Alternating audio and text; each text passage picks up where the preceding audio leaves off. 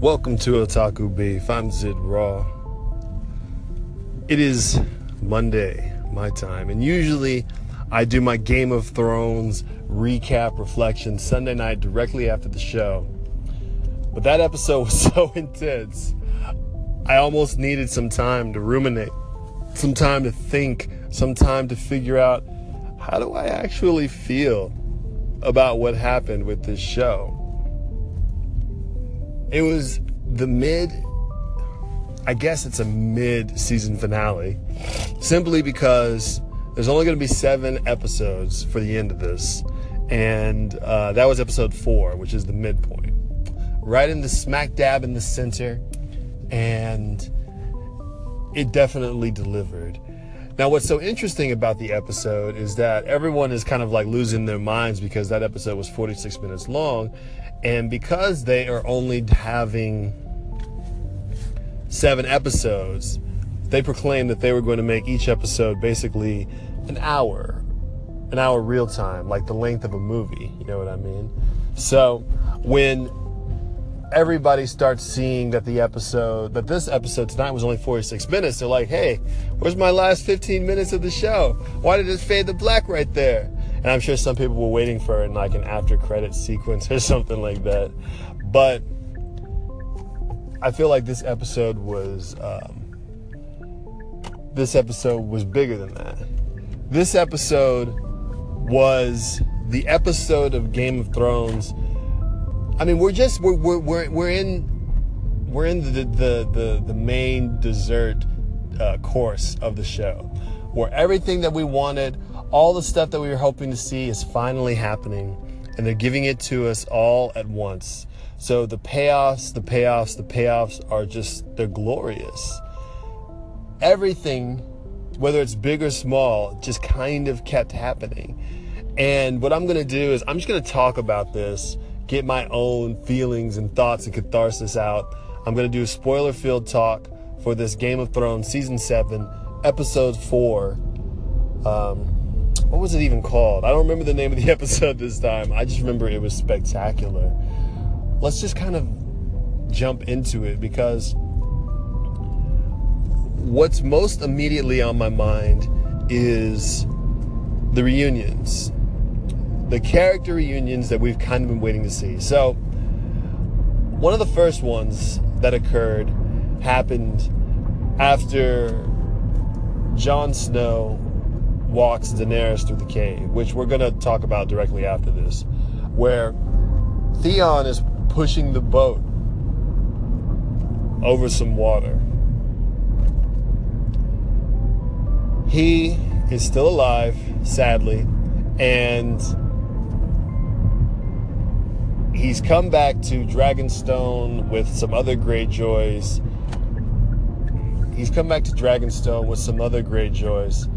And he's trying to find, I don't know what he's trying to find. He's just there. He's telling them what happened. They're like, what happened to your sister? He's like, my uncle has her. And as soon as he gets there, Jon spots him. Jon is standing on the beach. This is a big moment for a lot of reasons. Jon heard tale of what Theon did. Jon felt guilty for so many years that he wasn't the one who was able to be with Robb when Robb was off fighting battles. Jon was going to abandon the Night's Watch to go be by Robb's side and fight with him because he felt that that was the honorable thing to do. He was going to disobey his sworn oath to the Night's Watch. He was going to disobey his sworn oath to the Night's Watch in order to uphold loyalty to his family, to Robb, to his brother. And so I'm sure when he saw and heard all the things that happened, like he thought that Bran was dead, he thought that Rickon was dead, he thought all this stuff was happening because of Theon, I'm sure he felt just the guilt. Like he could have been there to help. He could have been there to save them. He could have been there to maybe stop Theon. Maybe he could have been the one to go talk to the Greyjoy to go and try to get the ships. But sadly, no. So when he sees Theon there, all of that is bubbling over inside of his mind. I'm 100% sure. he took Theon, literally just grabbed him. And what's anyone going to say? One, I'm sure a lot of people didn't even know that he had history with Theon like that. They didn't know the backstory, but we knew. And this is what's so great about the storytelling, is because it's a small moment that could potentially be a big moment.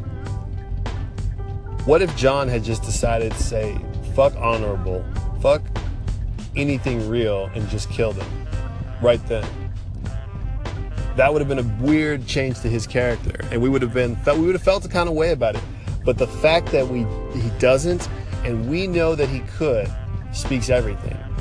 One of the reasons why it's so just fulfilling to see Jon and Tyrion and Daenerys where they are together is because those were the three characters that were the most stepped on, despite the fact that they have a lot going for them.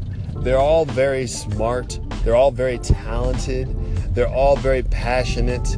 They all love very deeply and try very hard. And they're trying to get acceptance in a lot of ways, especially Jon and Tyrion.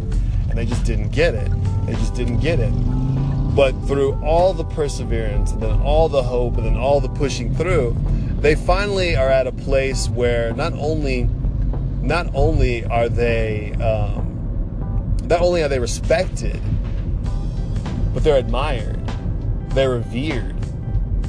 That is what's so amazing about these moments. So seeing them in charge and seeing them being able to kind of kind of make the decisions is very satisfying for a viewer, especially if, as a viewer, you've put your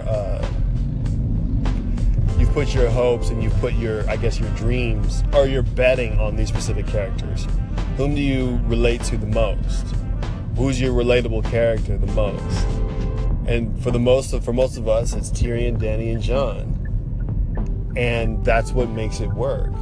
So when Jon grabs Theon by the scruff and says, because you saved Sansa, for what you did for her, saving her from Ramsay Bolt, that's the only reason that you're not dead, or that I'm not killing you. That's real. Because we know, for our sakes, if that was us, we don't know if we would have done the same thing, but Jon is the better version of us. And so he does the honorable thing, even when the dishonorable thing wouldn't even be that dishonorable. But honor to him means more than revenge. So another fantastic reunion was Arya finally getting back to Winterfell. We open with this amazing shot where she's like sitting on the hill on her horse, just like at the top, just sitting there and just looking and admiring the view of the Winterfell castle. And that's what's so amazing about, the series lately, is that they're not lingering. They're not just sitting around waiting for her to get to the castle. There's no more interruptions. There's no more, oh, she's about to make it, but then she doesn't. No, she goes right up to the castle gate, walks up, and then the guards give her the same song and dance. Now, in the past, Arya wouldn't have been able to do anything, but she's one of the faceless now. Arya says, look, instead of getting hot-headed, she literally says, I'm getting in this castle either way. So if I am who I say I am, and you kick me out, Sansa's going to be pissed. What you should probably do is just let me in, go get her, and she can confirm or deny that I am who I say I am. And they literally just say no, sit right here, I guess that's all we can do. They don't believe her. And I'm not even going to say, well, why shouldn't they? Because I have no sympathy for them. I have no sympathy for that. For people who are just saying no as a default. Ask a question. Use your fucking head. That's one of those things that we just assume people are dense. And I'm sure a lot of them are. But come on, man. Arya has this amazing fight scene with Brienne, and it's just so interesting to see her finally being a competent, but not just competent, but very well put together swordswoman. Seeing Arya actually using the skills that she learned not only from the Faceless Men, but from her dancing master, it was very, very satisfying. And she says she wants to train with Brienne because Brienne beat the Hound. And yeah, Brienne is the one who defeated the Hound. Even though the Hound is still out there, she is the one who subdued him and took him down, which I thought was really cool. I like that scene where she did it because that makes sense. That was something new that they added to the show, which wasn't in the books, which could definitely have happened because Brienne is one of the strongest warriors in the Seven Kingdoms. And so we have her just kind of like dominating Podrick Payne.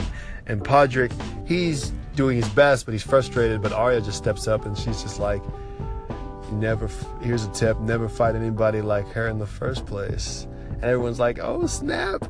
So then Arya says, I want to train. And she pulls out a needle and she's like, that sword is too thin. And Arya's like, that's cool. And what she did is that she realistically fought the way someone her size would fight if they were trying to win. She danced around her. She would whip the sword and hit her like on little delicate places, smack her in the hand, hit her on the side, like aim it at her neck. She had the Valyrian steel dagger now, which is probably going to come in useful when the White Walkers show up. It's a very satisfying fight. And even though Brienne ended up kicking her and knocking her back, Arya smiled and we smiled because we know that our warriors are together. It's these reunions. And then when Arya meets Bran, and then Bran, he's gone complete, just like otherworldly, only talking in metaphors, only talking in broken fragments, seeing things that have happened but will happen almost all at once. He's really playing up that three-eyed raven part. And what's so brilliant about it is that he lets us know things in the past that only those characters can know, which informs his character to us. So he'll say something like, oh, it wasn't on her list. And we're like, oh shit, he knew, she's got a list. Oh, Bran the Broken, y'all. And then he's like, yeah, three-eyed raven, bitch. It's really, really great. And what's amazing is there's this moment where one, Littlefinger is meeting with Bran, saying this is the dagger that basically did that to you. I want you to have it. Blah, blah, blah. I'm like, who is letting Littlefinger in this dude's room? Why is he still there? What's even going to happen? Littlefinger is basically done. He wanted to be a king. He can't be. He wanted to be in charge. He won't be. He's just sort of in the way. So seeing him with Bran like this, we're just like, man, why are you in Bran's room? Get the out of there. You know what I'm saying? So now he says all this stuff and he tries to swing powers, but Bran, he sees all, and to some extent he knows all. And when Littlefinger says that whole thing about chaos, and Bran says, chaos is a ladder. That's a conversation Littlefinger had with Varys way back when, and I had to look that up myself. No one was privy to that conversation, least of all a young boy who had broken legs at the time, was living thousands of miles away. That is a cool moment. And that's a moment where it's like, yeah, Littlefinger, you gotta chill out. You better relax. You better go back to the Eyrie, because you can't just climb over people who are doing the right thing and dominating for once. So I thought that was fucking amazing. I really liked how the siblings are reacting to one another. I liked the moment where Arya was underneath the keep and Sansa knew that's where she was, and they saw Ned's statue and the face looked nothing like him, and she's like, yeah, they really should have got somebody who knew what he looked like in order to make this statue. It's these reunions, man. It's these moments. It was brilliance that's making this show, Song of Ice and Fire, so amazing, right? it's almost like there's a beauty to putting these type of things together. When I think about how much better Game of Thrones is than the majority of other television shows, it's because the show has patience to craft a story instead of simply trying to garner or pull an emotion from the audience. And yeah, you pull emotions from the audience, but not because of the actions. It's not the dragon fights. It's not the battles. It's the, not even really the intrigue. It's more like the association of us, the audience, to the characters. I was having this discussion with people at where I work, and after the first episode came out, they were like, how would you rate the episode? 1 to 10. 10 being the best, 1 being the worst. They were all like, it's a 6. It's a 5. It's a 7. You know, it introduced us to the characters. It got things started. It picked up where it left off. I said it was a 10. The first episode of this season was a 10 because I actually care about character development. There's power in the quiet moments. People only understand the fire, but they don't really understand the time and effort it took someone to strike the flint against the log to make the flame, like the flint against the steel to make the flame. That's where the meat of the hamburger is. Like, they're only concerned with ketchup and the bacon and the cheese, but you got to get the cook right. That's what Game of Thrones does so fucking well.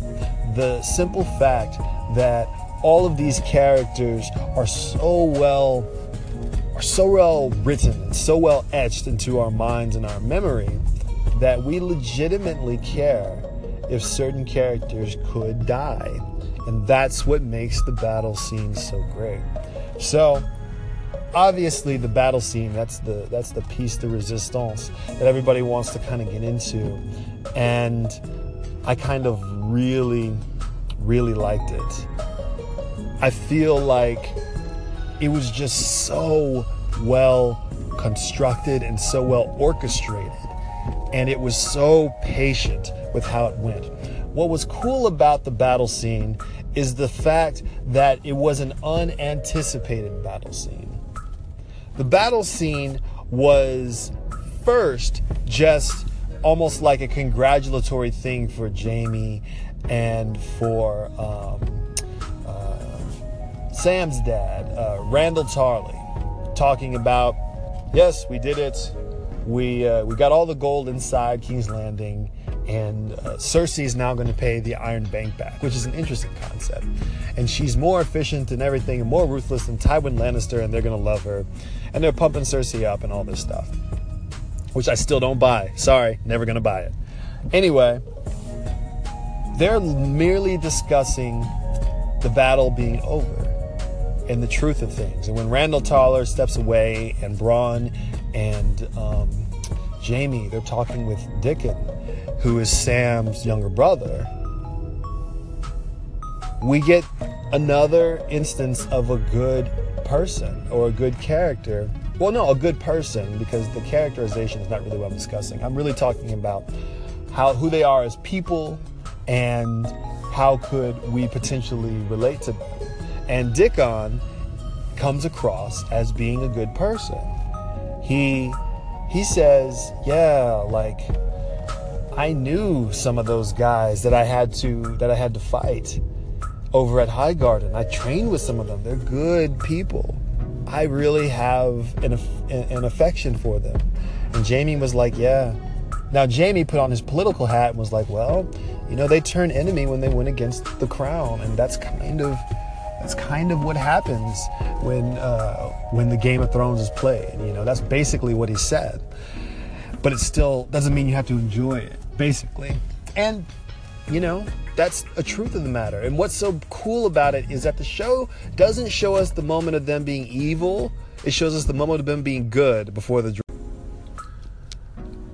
And then there's the setup, the quiet moment, the conversation, the relatable conversation, the moment where we see them as human beings and not just Lannisters in gold and red capes. And then all of a sudden it's quiet. And then they recognize the sounds in the distance. And it's horsemen. And I'm thinking, holy shit, the Dothraki are coming. The Dothraki are coming.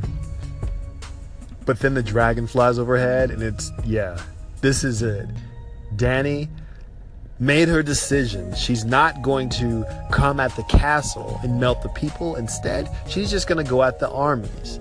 And people understand when the army is taking out on a military campaign. They don't understand if you blaze the town down.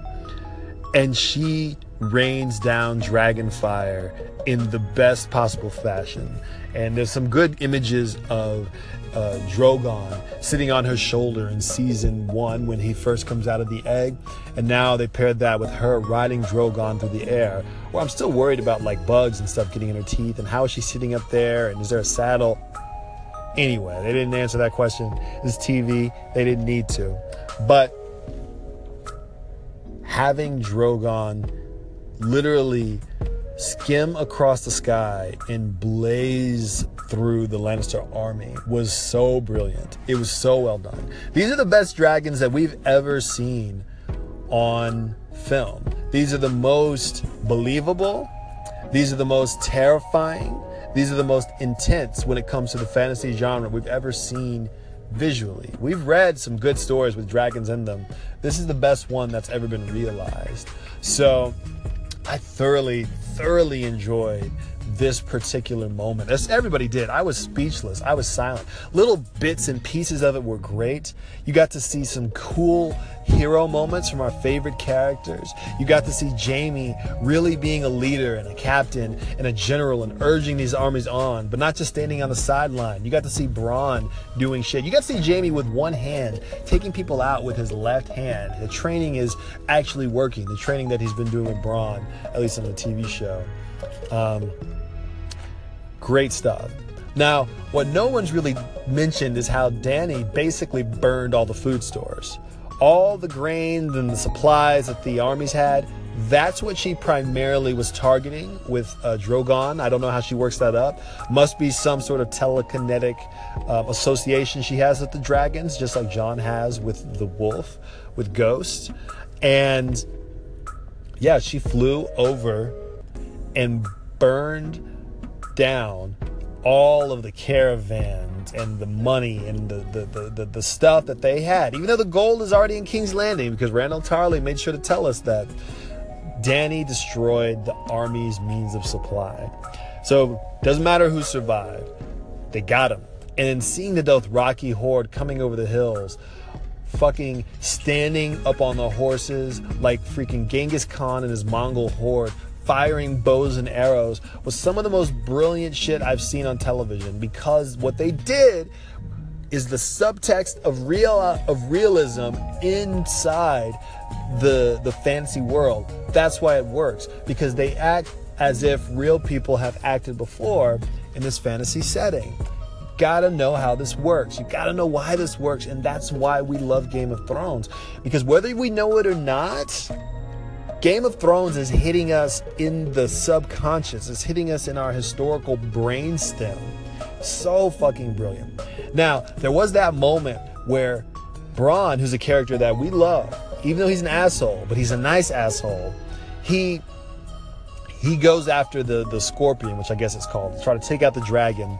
And the moment, he's having a hero moment. He's going after Goliath, basically, and he's loading it. It cuts to him moving the thing. It cuts to like all these little pieces, the fire blazing all around him, and he takes that first shot, misses, sets up the second shot, nails it, hits the dragon in the shoulder. The dragon spins out of control. He goes down, and then it caps it off with the dragon on the ground. Tyrion, watching the battle, sees Jaime, and then he says, "Don't do it." And then Jaime sits there and he's like, "Don't fucking do it."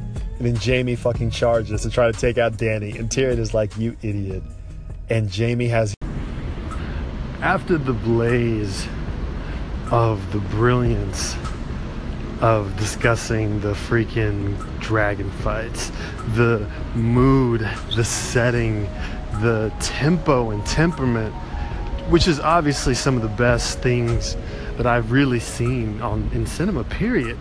I just like the fact that they're really going for it. This really reminds me of Breaking Bad's final couple of seasons, where they were like, okay, we now have the buy-in and from the public, and we also have the funds behind us, the people behind us. Let's see what we can really do in terms of filmography. So that's kind of what's going on right now with GOT, is that they're not just putting up anything ordinary. They're not doing any ordinary-ish. They're freaking really going for it in terms of, let's put the camera in interesting locations. Let's get these wide tracking shots. Let's show the devastation from the most dramatic possible angles that we can think of. And it worked. It worked because they brought in talented filmmakers and talented storytellers who, despite what they've done in the past, really understand why the things they're creating works. I believe the person who directed this last episode, he directs It's Always Sunny in Philadelphia. And the moments where it starts with the marching soldiers for the Lannisters, the camera's placed on the ground, and the soldiers are marching in the distance. You get a very in-focus shot of the ground and the flowers and the leaves in high resolution, and out of focus is the marching string of the soldiers. It's very novelesque in how the highlight is on the importance, the unimportant, leading to the slightly more important, leading to the even bigger questions, then leading to the characters, then leading to the impact. Very gradual build-up with extreme payoff of the dragon flying overhead and scorching. It's just brilliant filmography that I, for one, personally really appreciated, and I want to see more of. It's just amazing. This is some of the best stuff ever.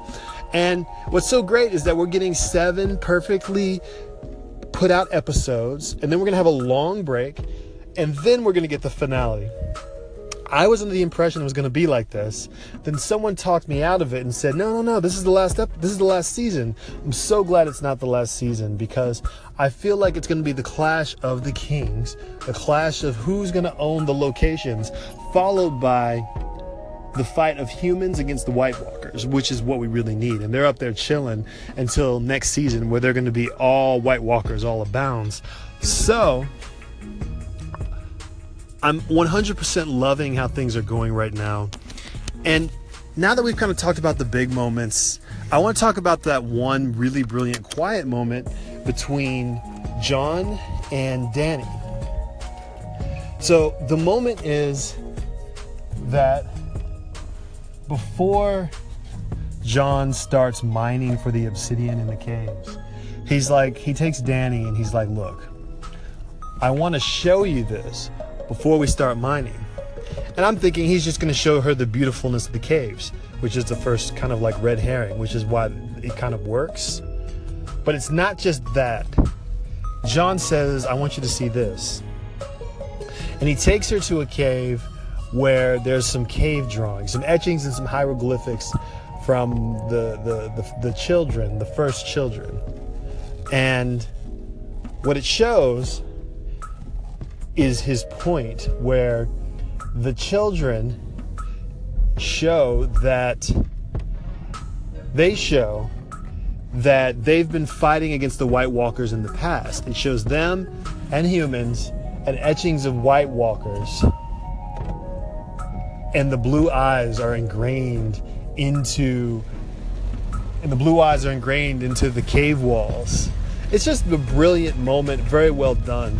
But let's talk about Jon and Dany's relationship, potential relationship, possibly true relationship. So, if you are a fan of fan art, if you're a fan of fan fiction, you know there have been tons of, I guess, shipping. And yes, this is continued spoilers for Game of Thrones, and I'm going to throw in some spoilers for Game of Thrones theories. So if you don't want to hear any theories for Game of Thrones that have been thrown out there, you can skip this part 2. 5, 4, 3, 2, 1. So the theory is Jon's lineage. When Ned Stark talks about where how Jon Snow was born, Catelyn is under the impression that he's Ned's bastard, and that's what that's kind of the notion that Ned told everyone. He went off to war, came home with the baby, and when Catelyn said, "Who's the mother of this?" Ned said, "He is my blood." He didn't say he is my son. He said he is my blood. The theory is that when Lyanna was quote-unquote kidnapped by, is it Rhaegar Targaryen? She wasn't really kidnapped. She was eloping, escaping because she was in love with him. And Jon is really Ned's nephew. So, that's the theory, that Jon is of noble birth, and he's actually Jon Targaryen, and not Jon Snow at all, even though him being a bastard has really informed his character in some pretty important ways. So, since Rhaegar was technically Dany's brother, big brother, she would be then Jon's aunt. But that doesn't stop the shipping, where they're like, well, Targaryen's always married brother to sister. So people are saying, hey, the only person who can match Daenerys is Jon. So Jon and Daenerys should be together. And then we have this wonderful scene of them in the cave, and you're like, well, they kind of have a nice back and forth, where it's not just a mutual admiration and respect. Maybe there's a potential like romance or a potential chemistry between the two. Who knows? This is a tough one to put your finger upon because we don't have any canon to go off of. We haven't gotten that far in the books. I don't know if we ever will, but would Jon be together with Daenerys Targaryen? Or are we going to find out that he's going to realize that he is Jon Targaryen, even though that theory is not confirmed? And since he is Jon Targaryen, he and Dany are going to realize that they're family. And she's going to rule the Iron Throne, and Jon will be king in the North, another Targaryen in the North. Like, Jon was meant to rule the same way that Dany was meant to rule, just in a different way. Very interesting.